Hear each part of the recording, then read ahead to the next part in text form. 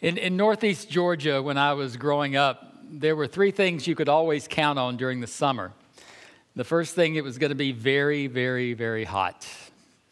The second thing was that if you happened to have a pool in your backyard, then you were going to have a lot of friends during the summer. That was the other thing. The third thing was that every little Baptist church in Elbert County was going to schedule a revival during the month of August. 1 week during the month of August, every little church was going to have a revival. Those were the three things that you could count on. Well, actually, there were four things you could count on. The fourth one being that not much was going to come from those revivals that the churches scheduled. You know, if you've been in a church that schedules revivals either in the summer or in the spring or in the fall, you kind of know how it goes.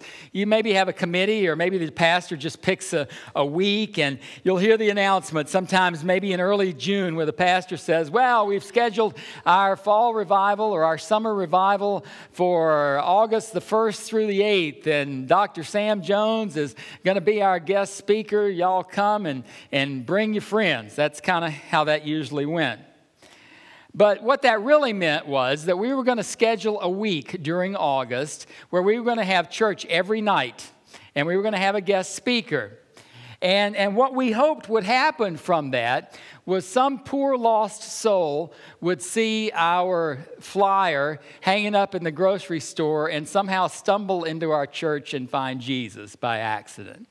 And the reason I say that is because none of us had any real intention of going out and inviting anyone to come other than maybe our friends and our neighbors who were Christians, just belonged to another church, because we wanted them to come hear our guest speaker. And for that reason, as we Christians generally define revival, I've never been a big fan of that, simply because it was a lot of effort and a lot of planning and all that stuff with really very little benefit, and I never really indeed saw a revival. I can remember thinking to myself, can churches really schedule a revival anyway? I mean, is that how it works? We schedule a revival, we let the Holy Spirit know, and He shows up that week and takes care of it.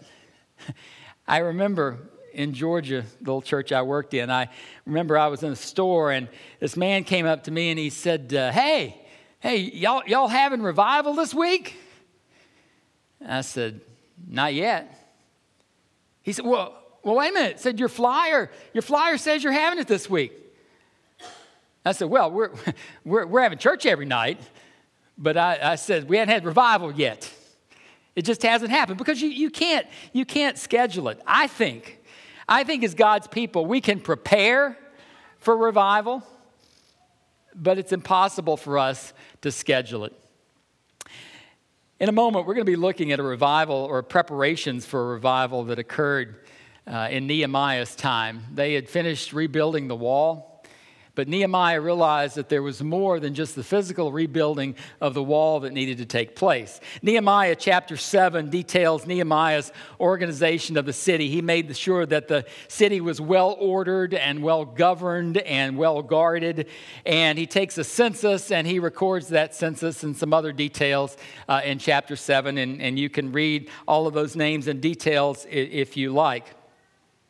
But even as the people settle in to this newly rebuilt city, or inside these newly rebuilt walls, Nehemiah realizes that he's still got a lot of work to do, because it's the renewing of the people that now he needs to be about. Nehemiah chapter 7 and verse 73, and then going into chapter 8, it says, the priests, the Levites, the gatekeepers, the musicians, and the temple servants, along with certain of the people and the rest of the Israelites, settled in their own towns. When the 7th month came and the Israelites had settled in their towns, all the people came together as one in the square before the water gate. They told Ezra, the teacher of the law, to bring out the book of the law of Moses, which the Lord had commanded for Israel. So on the first day of the 7th month, Ezra the priest brought the law before the assembly, which was made up of men and women and all who were able to understand. Well, so far, this looks like one of our revivals, or at least the way we look at them. They picked a date. They have a special speaker that's going to come out and read the word to them. They call everybody together. I mean, this looks like what we do, isn't it?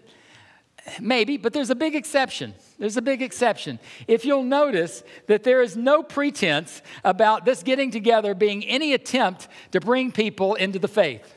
None at all. In fact, they're not encouraged to go out and invite the lost hordes around them to come in. In fact, the only people who are invited to this are the Jews. This is a closed meeting. Nobody else is invited. And maybe the reason that what we call revivals in the church, maybe the reason they are so unsuccessful is that we really don't have a good understanding of what a revival is in the first place. The word revive comes from a Latin word which means to live again. Well, obviously, if something's going to live again, it had to be alive in the first place. The prefix re, R-E, indicates returning to a previous condition. Returning to a previous condition. Think of the words that use it, like resuscitate, or restore, or renew, return, regain. All of those indicate returning to a previous condition. Now, why is this so important for us when we talk about revival? Why is it so important for us to understand this? Well, it's this reason. Because revival is not about those who don't know Christ. Revival is for those of us who do. It's not for those who don't know Christ. Revival is for those of us who do. People who don't know Jesus were never alive in the first place. So there's nothing to revive. No, it's the church. It's believers in Jesus Christ. It's you and me who follow Christ.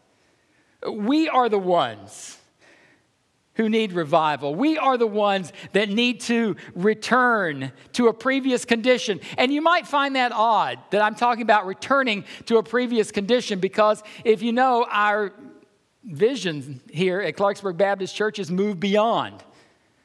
So why in the world are you talking about returning to a previous condition? Well, here's what I mean by that. What it means is that you are returning to something that you had inside of you at one time. Only it's become dead or cold or dim. In other words, we're talking about a revival of the passion, of the zeal, of the eagerness, of the determination, of the joy that you knew when you first found salvation through Jesus Christ. It's a revival of the fire, of that excitement that you had when you first heard and believed the gospel. It's a revival of that desire to share with others what you have. It's a revival of that love that you once shared for one another in Christ. It's a revival of a desire to serve others, and it's a revival of a desire to be driven and guided by the Holy Spirit. That's the condition we need to return to if we indeed are going to know revival of God's people. It's still there. It's still there inside of you.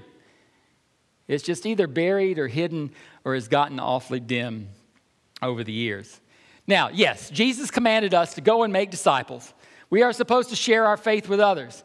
That's not what I'm talking about here. What I'm talking about here is just the idea that we are never going to be successful to that end unless we, the church, God's people, believers in Christ, find revival.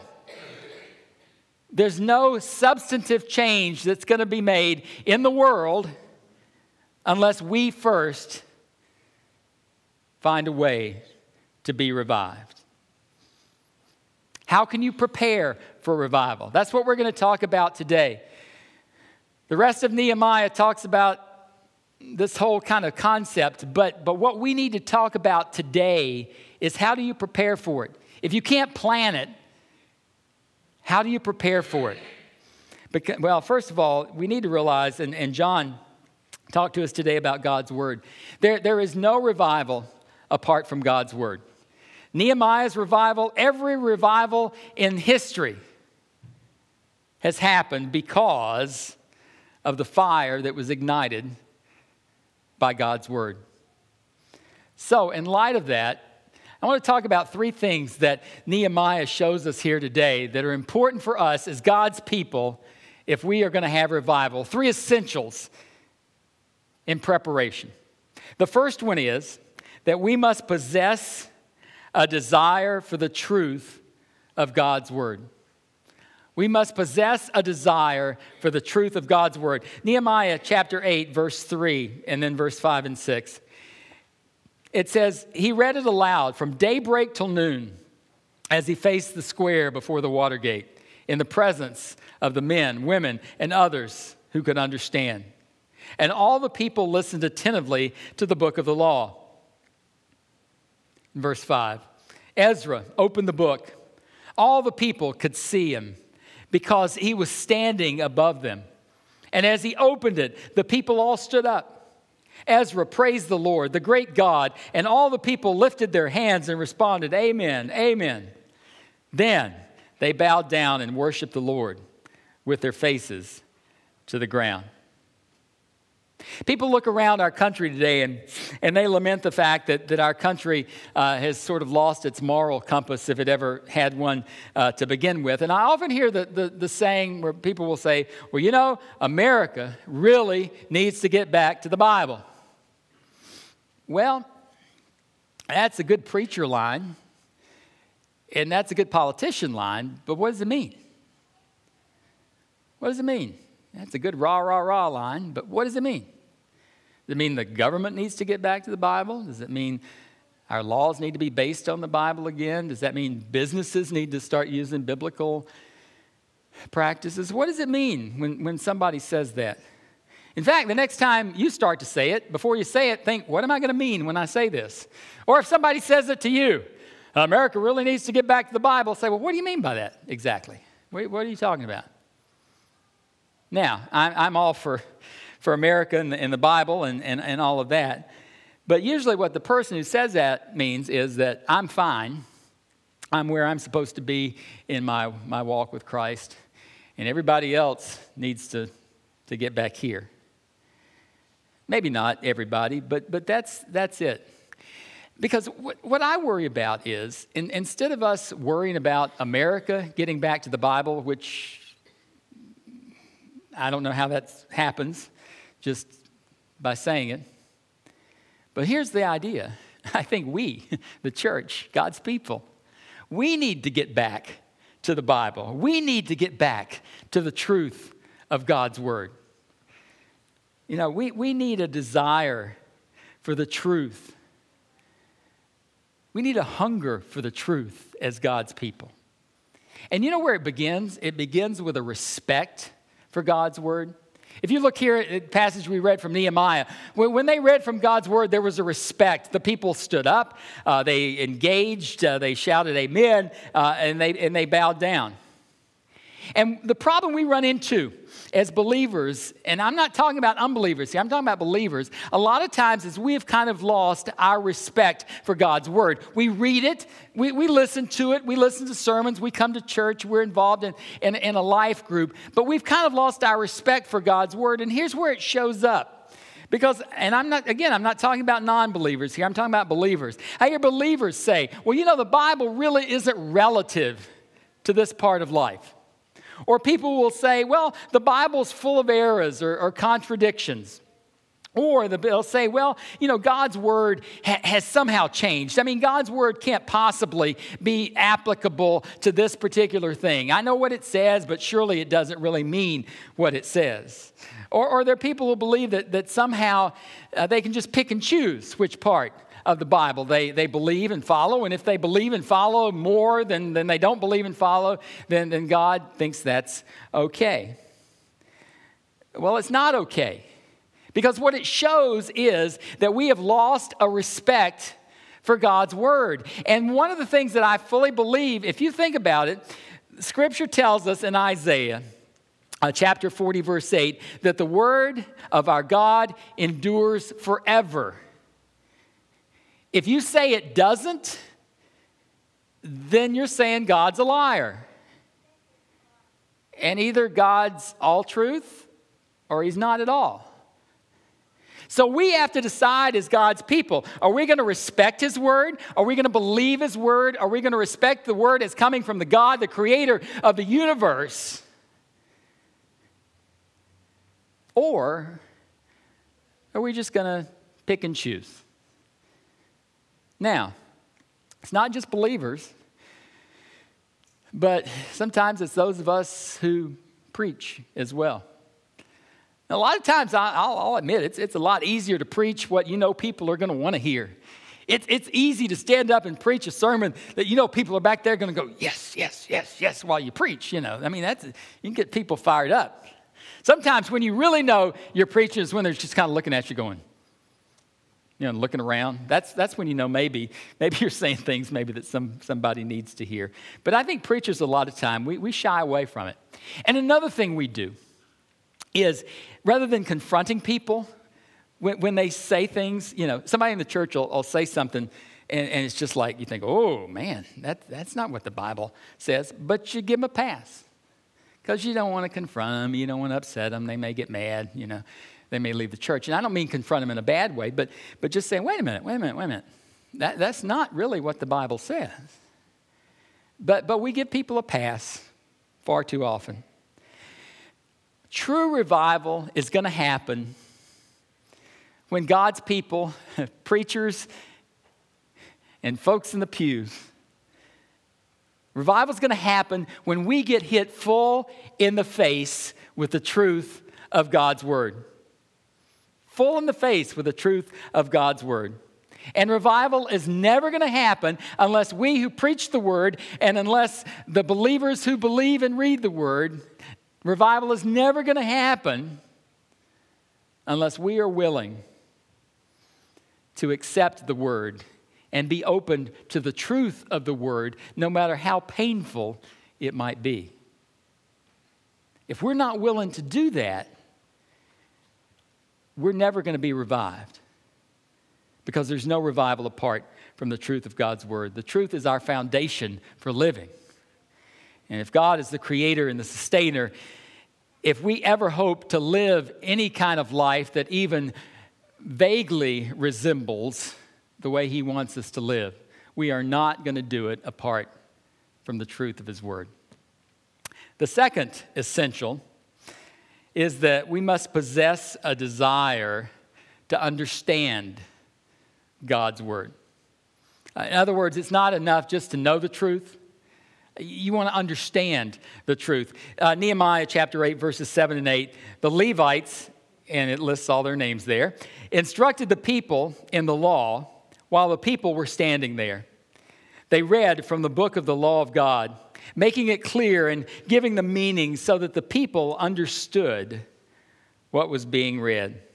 Ezra and the leaders weren't just going to read it and throw it out there and hope everybody got it and understood it. Now, I know God's word is powerful and God's word doesn't need me. God's word is perfectly capable of speaking for itself. But God has appointed people to help others understand his word. And Ezra and Nehemiah, they all realized that, the importance of helping people to understand. And they did that. And we need to understand that it's important for us to move beyond just hearing, even knowing God's word, to understanding. Now, the first thing Nehemiah did was they were deliberate about what they did. And I think that being deliberate actually has two sides to it. The first one is, as God's people, you have to be deliberate about trying to understand God's word. You have to make the effort. You have to take the time. You have to take advantage of the opportunities. Now, it's important that the church has to provide the opportunities. I'm not saying that. But what I am saying is that you have to take advantage of those opportunities. Now, we can have a smorgasbord of opportunities, but you are the one who has to take the plate and the fork and go through the line and then eat, okay? We can't force you to do that. But there comes a time in your life when you need to take that initiative. People talk all the time about leaving a church and going from one church to the other because they're not being fed. Now, that may mean the church doesn't have any opportunity for them, but I would venture to say the church has some. Most churches have a lot. You see, the idea is that at some point in your walk with Christ, you have to take the initiative. My mom, at one point in my life, I'm sitting at the dinner table, and she said to me, David, actually when she was mad, she said, David Lee. She said, you are 24 years old. It's time for you to learn how to pick up a fork and eat for yourself so I don't have to feed you. Now that's bizarre, and you know that didn't happen. But the point is, a lot of people who've been Christians for a long time are still standing around waiting for someone to spoon feed them the Word of God, instead of taking the initiative themselves to take advantage of the opportunities that are there. Not having enough time is not a good excuse. You have to find the time. You have to make the time. You have to make it a priority. The church can offer all this stuff, and you can look at the whole gamut of things and say, the church is not offering me anything that's going to help me to understand God's Word. My office is on the second floor of the Monroe building. Come knock on that door and say, David, I need something. You don't have it. What can we do? We'll find you some way. We have to take the initiative. But I will also say that the church has to take the initiative as well. Beyond just saying, here are a list of our life groups. Here are a list of our worship times. Here are a list of our other groups. What happened here in Nehemiah was really special. There was personal interaction. They didn't just say, okay, now, I proclaim the Word of God to you. Now, before we leave, there are going to be some rooms over here, and you folks find a room and go there and learn more. No, there was personal interaction. The people who understood it went among the people to help them understand. There was personal interaction. And I think it's important for us as a church, but who needs to take that initiative are folks who are more mature Christians. When someone becomes a new Christian, you need to take the initiative to go to them, to interact with them, to help them to understand the faith. There's that personal interaction that is so important. We can get them in a group, but if there's no personal interaction, I don't think people grow as well. So how about it? How about it? Who are you helping to understand God's Word? You say, well, I don't really understand it. Well, guess what? If you're a believer, there's a good chance you probably understand it better than somebody. So there's always somebody you can find that you can help. That personal interaction. You need to take the initiative to understand it and to take advantage of opportunities.